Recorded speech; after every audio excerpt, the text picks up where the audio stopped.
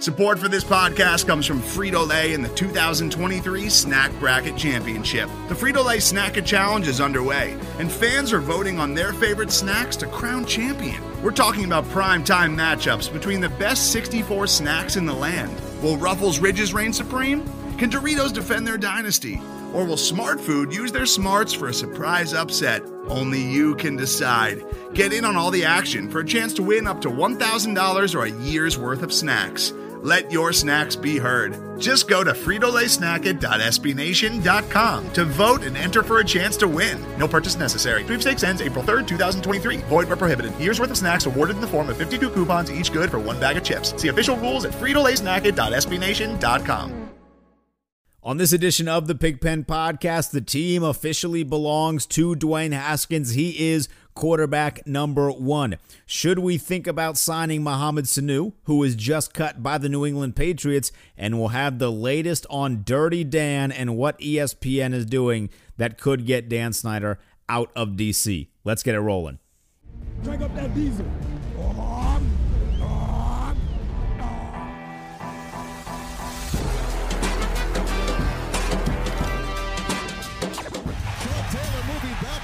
Trying to find running room, and he's still on his feet.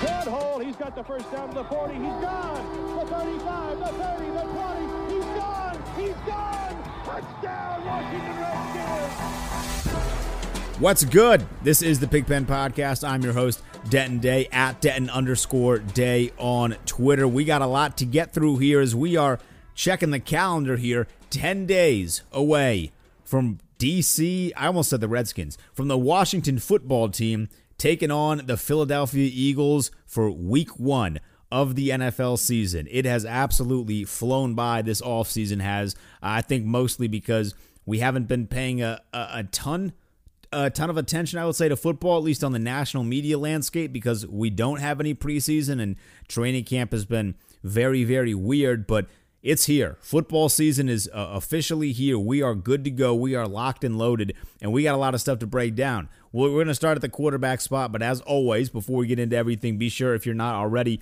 to go join the Hogs Haven community and subscribe to the Hogs Haven podcast feed.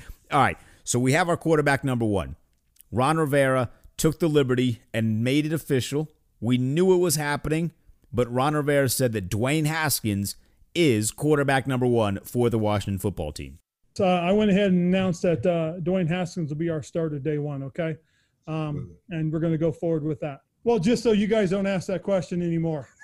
You know exactly who our starter is, but more importantly, our players know who our starter is. And you know, this was a little bit different training camp than I had anticipated. You know, we got into a situation where we weren't playing any preseason games, and it was going to be hard to really do a true competition in terms of the way I would have liked to see it unfold, where, you know, you start one guy one week, you start another guy the next week. Without having that ability or that opportunity, I kind of made the decision to go ahead and go with the fact that we wanted to have Dwayne get as many reps with the ones going forward, and that's what we did. So we stuck to that. And again, Dwayne's lived up to everything that he and I talked about back in the middle of January. He really has, and I've been very pleased with his effort, with his attitude, and the way he approached everything. Big shout out to whoever's Zoom wasn't muted at the end of that comment there by Ron Rivera at the press conference. That was not me. Blame whoever's Zoom that was. But there's the comments from Ron Rivera naming Dwayne Haskins quarterback one of the Washington football team. This is exactly what we thought was going to happen. This is exactly as Ron Rivera stated towards the end of that comments before it was interrupted by that rogue Zoom noise. This is what they talked about in January. One of the key parts in Ron Rivera coming here to D.C. was because Dwayne Haskins, more or less, kicked him out of Carolina. Dwayne was a huge reason, along with an 8-game losing streak, as to why Ron Rivera is no longer in Carolina. So he saw some things from Dwayne Haskins that made him think, I shouldn't even take any other interviews. Because he didn't. Ron Rivera was expected to take a couple interviews for the head coaching spot at various other different teams, and he decided, nope, DC is where he wanted to be, and a large part of that was to Dwayne Haskins. I also think part of it was because of some of the pieces we have on defense, specifically the defensive line. But Dwayne Haskins did play a role in bringing Ron Rivera here to D.C. So the fact that Ron Rivera, who started his tenure here, kind of not really giving Dwayne Haskins any praise at all, it was very few and far between, operating under the idea of intense competition, which I had a love-hate relationship with. I would have much rather had Ron Rivera say more positive things about Dwayne Haskins, but at the same time, if it all gets us to the same end goal, that's all that really matters. And the end goal in this situation being that Dwayne Haskins is starting week 1 for the Washington football team, and it seems like those two guys have a very good relationship with one another. That's just me looking from the outside. I don't have any sources on that, but it seems like those two guys have a really good relationship with one another. And if all of kind of the weird and vague comments that he made in February and March and April and leading up to the draft, if that all got us to here, I'm perfectly okay with it. Because I wanted Dwayne Haskins to be the guy. I've made that no secret at all. I'm a Dwayne Haskins guy, but it is interesting that Ron Rivera did allude to the fact that we don't have preseason as one of the main reasons that this decision was made. Because it sure sounded like the plan was to give a couple of different guys, I would assume Kyle Allen, obviously, and maybe give Alex Smith a little bit of time in the preseason games if we were actually playing preseason. And I hate the fact that we don't have it. And I know I'm not alone in this, but I hate the fact that we don't have preseason. One, because it would give me a lot more to talk about, and we could actually talk about competition battles and things of that nature with stuff that we're actually seeing. I have lived vicariously through the Twitter accounts of people that cover the team, which isn't a bad thing because we have great people that cover the team, but I stated this on the last podcast last week. I want to see what is actually happening. I get that some people don't like preseason because a lot of us will start making preseason hot takes. I understand that, but I like seeing what's happening, and I like using what I have seen to make my opinions off of instead of doing it off of Twitter. And I know what I think Dwayne Haskins can be and what I think that he has been doing so far this offseason, but it would have been nice to see him get some real game action. So I understand where Ron Rivera is coming from with that, and I also understand that, look, Kyle Allen is not the guy. He's a very solid backup. I thought people blew it way out of proportion when we traded for him, just anointing him as a guy that could compete with Dwayne Haskins for the starting quarterback job. I mean, we have made a ton of jokes, and rightfully so, about how the Washington football team, in large parts, has become the Washington Panthers because of all of the guys that Ron Rivera worked with in Carolina that are now a part of this organization, and Kyle Allen is one of those guys. But at the same time, you got to realize that an 8-game losing streak, and Rivera wasn't there for all of it. I think he made it to 6 of the 8 games, and Kyle Allen was the quarterback for 7 of the 8 games, but those two guys are intertwined in there. And it didn't make a whole lot of sense if one guy is going to lose 7 consecutive games for you and end up with you getting fired, to just bring him over to another spot and just anoint him the starting quarterback. So I thought those hot takes were outlandish to say the least. And I thought this was always Dwayne's job to both win and lose, I guess. I think that's the best way of looking at it. It was his job to win, but also his job to lose. And I'm excited to see what he can actually become with a coaching staff that trusts him, that likes him, and that actually wants to see him succeed. There are still questions with the offensive line. Of course, we made the trade earlier in the week for another tackle. That's the second year in a row. Of course, we didn't have the Trent Williams cloud is not over our head like it was last year. But the offensive line still poses a lot of questions. But now that we know Dwayne Haskins is the starting quarterback of this franchise, I do think it's fair to dive into the conversations as to what can we realistically expect from Dwayne Haskins as the starting quarterback. From a numbers perspective and a wins perspective. I'm not saying, I don't think we're going to be competing for a postseason spot. I know they expanded the postseason this year, but I don't think we are there as a team yet. But I certainly don't think we're going to be as bad as some other people with bigger national platforms than I have seem to think we're going to be. I've seen 2-14, 3-13. I don't see that. I really don't. Look, some of those people that are making these outlandish predictions like that don't actually follow the team. They don't actually watch the team. So I get that. It's very difficult to watch every single team. Sure, whatever. But the 2-14, 3-13 stuff is straight up stupid. It doesn't make any sense, and I don't see this team being a 3-13 team. I think the much more realistic expectation would be somewhere between 5 and 7 wins. I think 5 and 7 wins is significantly more realistic. Offensively, I do think we have a ton of playmakers. Our wide receiving core can get better. We will dive briefly into that momentarily with Mohamed Sanu. But I think our wide receiving core can get a little bit better. But we have a lot of playmakers on offense. And I think Dwayne Haskins' numbers are going to reflect that. I've kind of taken a look back at some of the other younger quarterbacks and how they fared in their second season. I looked at their second season for guys like Darnold and Josh Allen, and I see Josh Allen's numbers in his second season, which I thought he was much better last year than his rookie season. Obviously, it was the organization giving him kind of the keys, and Josh Allen put up 3,000 yards, just shy of 3,100, and 20 touchdowns. Sam Darnold in his second year, he had the mono thing going on, so the numbers are a little bit different, but he put up 3,000 yards and 19 touchdowns in his second year. Lamar Jackson in his second year put up 3,127 yards and 36 touchdowns. He also won an MVP, so I guess that makes things a little bit different. And then I look at Daniel Jones's numbers, and Daniel Jones put up 3,027 yards and 24 touchdowns. So with all that information, I'm not just preaching on some of these other quarterbacks, but with all of that information, I do think it is realistic to kind of enter the season with expectations of Dwayne Haskins being a guy that is capable of touching 3,000 yards and flirting with 25 to 30 touchdowns.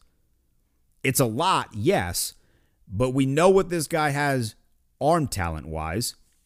Scott Turner is saying he has a trigger for an arm. For the life of me, I have never heard an arm described as a trigger. I've heard cannon. I never heard the trigger thing, but Scott Turner says it's a trigger, so I'm gonna assume that it's a trigger. I'm gonna assume he knows what he's talking about. He's the coach. Dwayne Haskins now officially has a trigger for an arm, so I will take it. I think cannon is still a better word, but I think Dwayne Haskins realistically can touch 3,000 yards. I don't think that's out of the realm of possibilities. I didn't mention Mahomes' stats because I think Mahomes is out of the realm of possibilities. Even the 36 touchdowns for Lamar Jackson, that might be out of the realm of possibility for this year. Now, in the future, who really knows? But the Ravens also had a very unique offense, so I almost didn't even want to include the Lamar Jackson numbers in there because of the uniqueness of that Ravens offense, because we know that Dwayne Haskins is not going to be running anything near to what that offense was. We don't need to see Dwayne Haskins in the read option.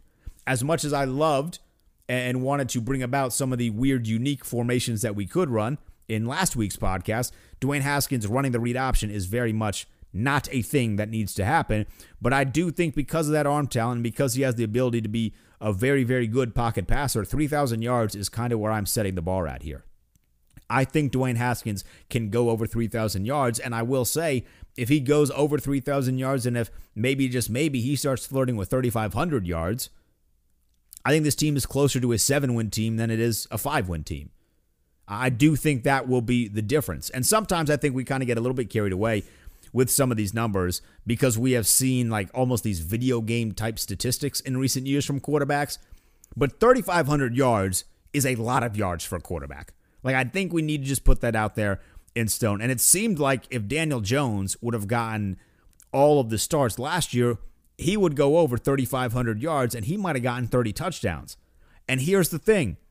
I think Dwayne Haskins is a lot better than Daniel Jones is.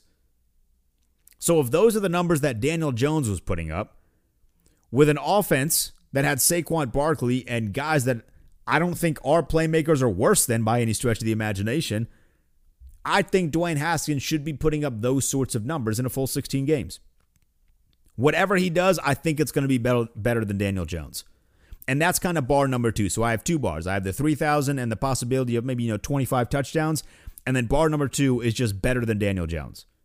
Those are the only 2 things that realistically I'm focusing on in terms of production from Dwayne Haskins in his first year. Because I understand this is going to be a long rebuild.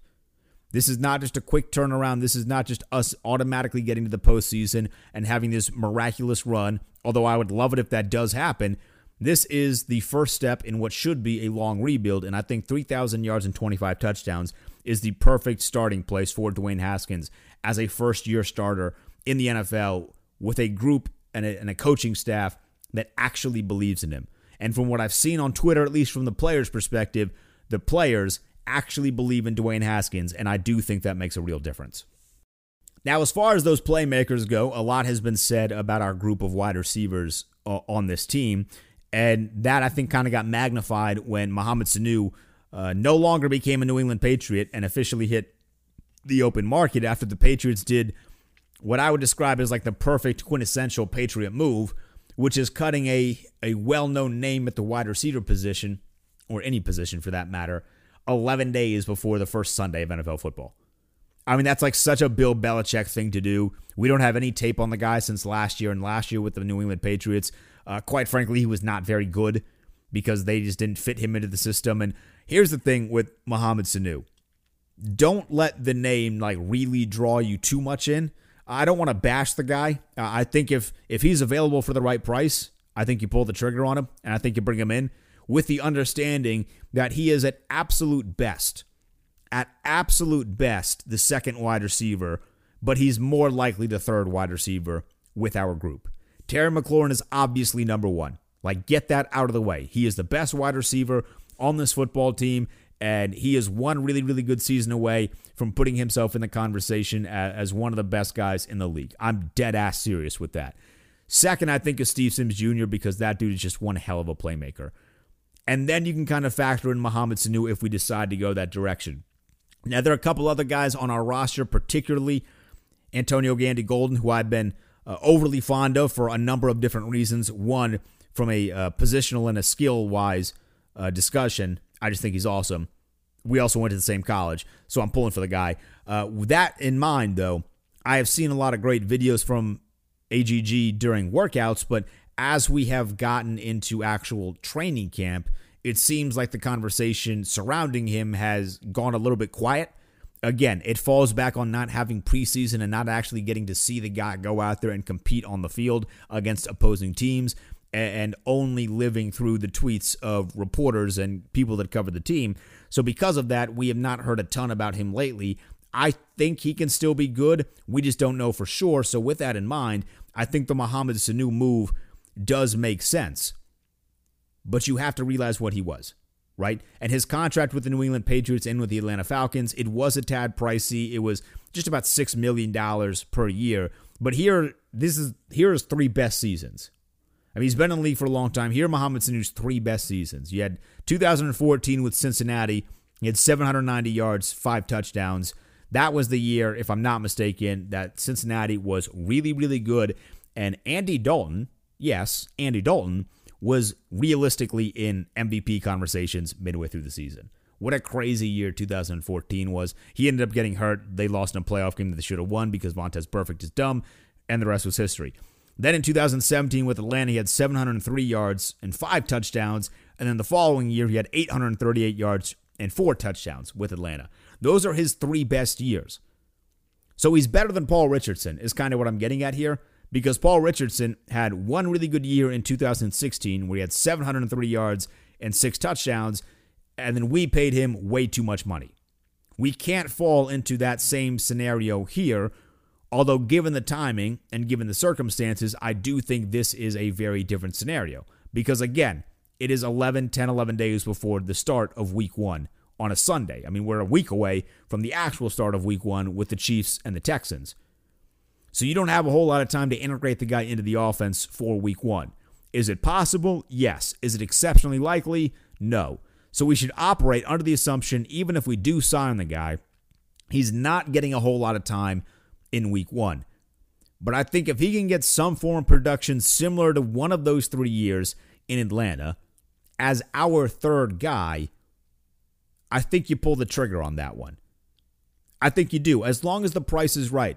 And I bring up his contract with Atlanta because I feel like Atlanta and New England, because of the trade, that's how that works. Because I feel like if he was getting $6 million a year on his last contract, and he just got cut in early September, 10 days away from the start of week 1 on a Sunday, any price over 2/3 of what $6 million was is probably too much. So anything more than $4 million for Mohamed Sanu this season is likely too much. And if you are spending more than that, should be considered overspending. And that's my biggest fear, because I don't want us to be in that Paul Richardson situation again.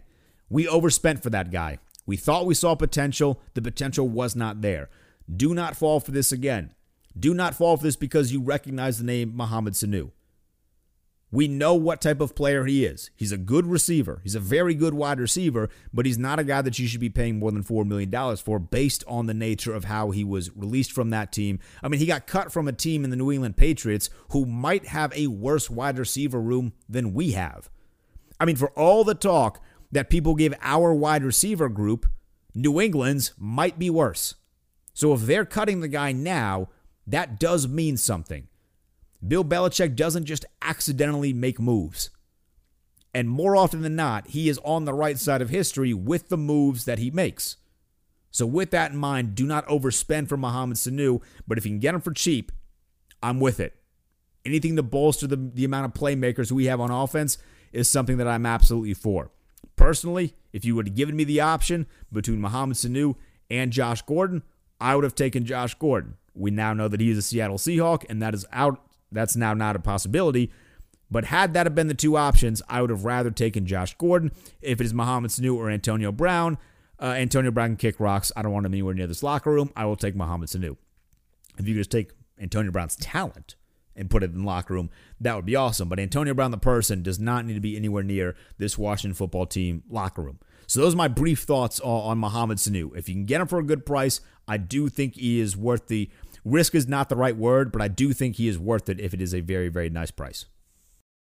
All right, and closing up this edition here of the Pigpen Podcast, about 10 days away from the start of the Washington football team season, we have been wrapped up in a whole different load of controversy over the past week or so. This team has had a hell of an offseason. It really has. They have done their absolute best to kind of gone on like cycles of getting mentioned in the mainstream media, and sometimes as a guy that technically is still the mainstream media with the national radio show that I do on the weekends, I like blast. I don't really like when our team is mentioned in the national news, mostly because it's never good. Like you had the name change controversy. You now had the first Washington Post story. Now we have the second Washington Post story, and the second one seems like this is it's a more likely scenario that Dan Snyder might actually get ousted from the team. But here's the thing, and this is how I've been looking at this scenario. I absolutely hate everything that has gone down with the team from that standpoint. Like, I hate hearing more and more terrible stories and terrifying stories, really, of some of the inner workings of this organization and how they treated the women that worked for this organization. It is abysmal, and I'm not rooting for any of it, but I do understand at the same time, as somebody that wants Dan Snyder gone, I mean, this does help that movement. And I don't want more of these stories to come out because they're terrible. They're terrifying. And I don't want these, like, it sucks seeing all these women go through pain because, like, to us, they're just stories, but to all the women that were involved, like, these are very real things. And that is exceptionally important to recognize as you sift through some of the news and some of the details of this story. Like, this is stuff that actually impacted people's real lives, and I don't want to take that for granted. But it does seem like we are at a point now in the story, because ESPN said that they were going to have some form of interview, or multiple interviews, I would say, with some of the women that were involved in the story. It may have been some women that even weren't named in the story that are now just coming out with their story, which spells doom for Dan Snyder. And at a certain point, the NFL is going to have to step in. They are now taking control of an investigation. It seemed like Dan Snyder was like, yes, I told the NFL to take control of the investigation. Maybe he did. I think that's nonsense, though. I think that was him, like, kind of his, like, final, like, hurrah, at least posting on Twitter, like, this is what I wanted. It's not what he wanted, because once the NFL takes over this investigation, there's a good chance they're going to find a lot more terrible things. And Dan Snyder is, at least it seems, given the way things are going, there might be a realistic chance that Dan Snyder is done here. I don't have any inside sources, but I'm just going with a kind of a gut feeling here. Eventually, Roger Goodell is going to have to put his foot down when it comes to this sort of activity in his league. And for what seems like years and years and years, he has consistently made the wrong decision the first go-around. So at some point, he is going to have to get it right the first time and make an example out of somebody. It just so happens, based on the timing, that Dan Snyder might end up being the guy who gets made an example of.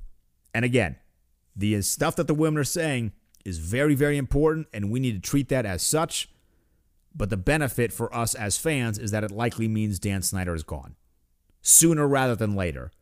At least, I mean, fingers crossed at this point, because he's completely driven this organization into the ground. And I do think there are so many better options that could do great things with this organization and not make it an absolute hellhole for women to work in.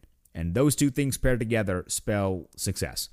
All right, so that's going to wrap it up for the this edition of the Pigpen Podcast. I hope that ending wasn't like a downer. It wasn't really intended to be, but I do think I can't just not mention the fact that Dan Snyder could be on his way out here in D.C. But let me know what you think of some of the other topics, specifically about Dwayne Haskins and what you think the production of him can be. And should we target Mohamed Sanu at a reasonable price? Or do you think we should pay him top dollar? Let me know at Denton_day on Twitter or in the comments down below on hogshaven.com. Until then, I'll see you next week on the Pigpen Podcast.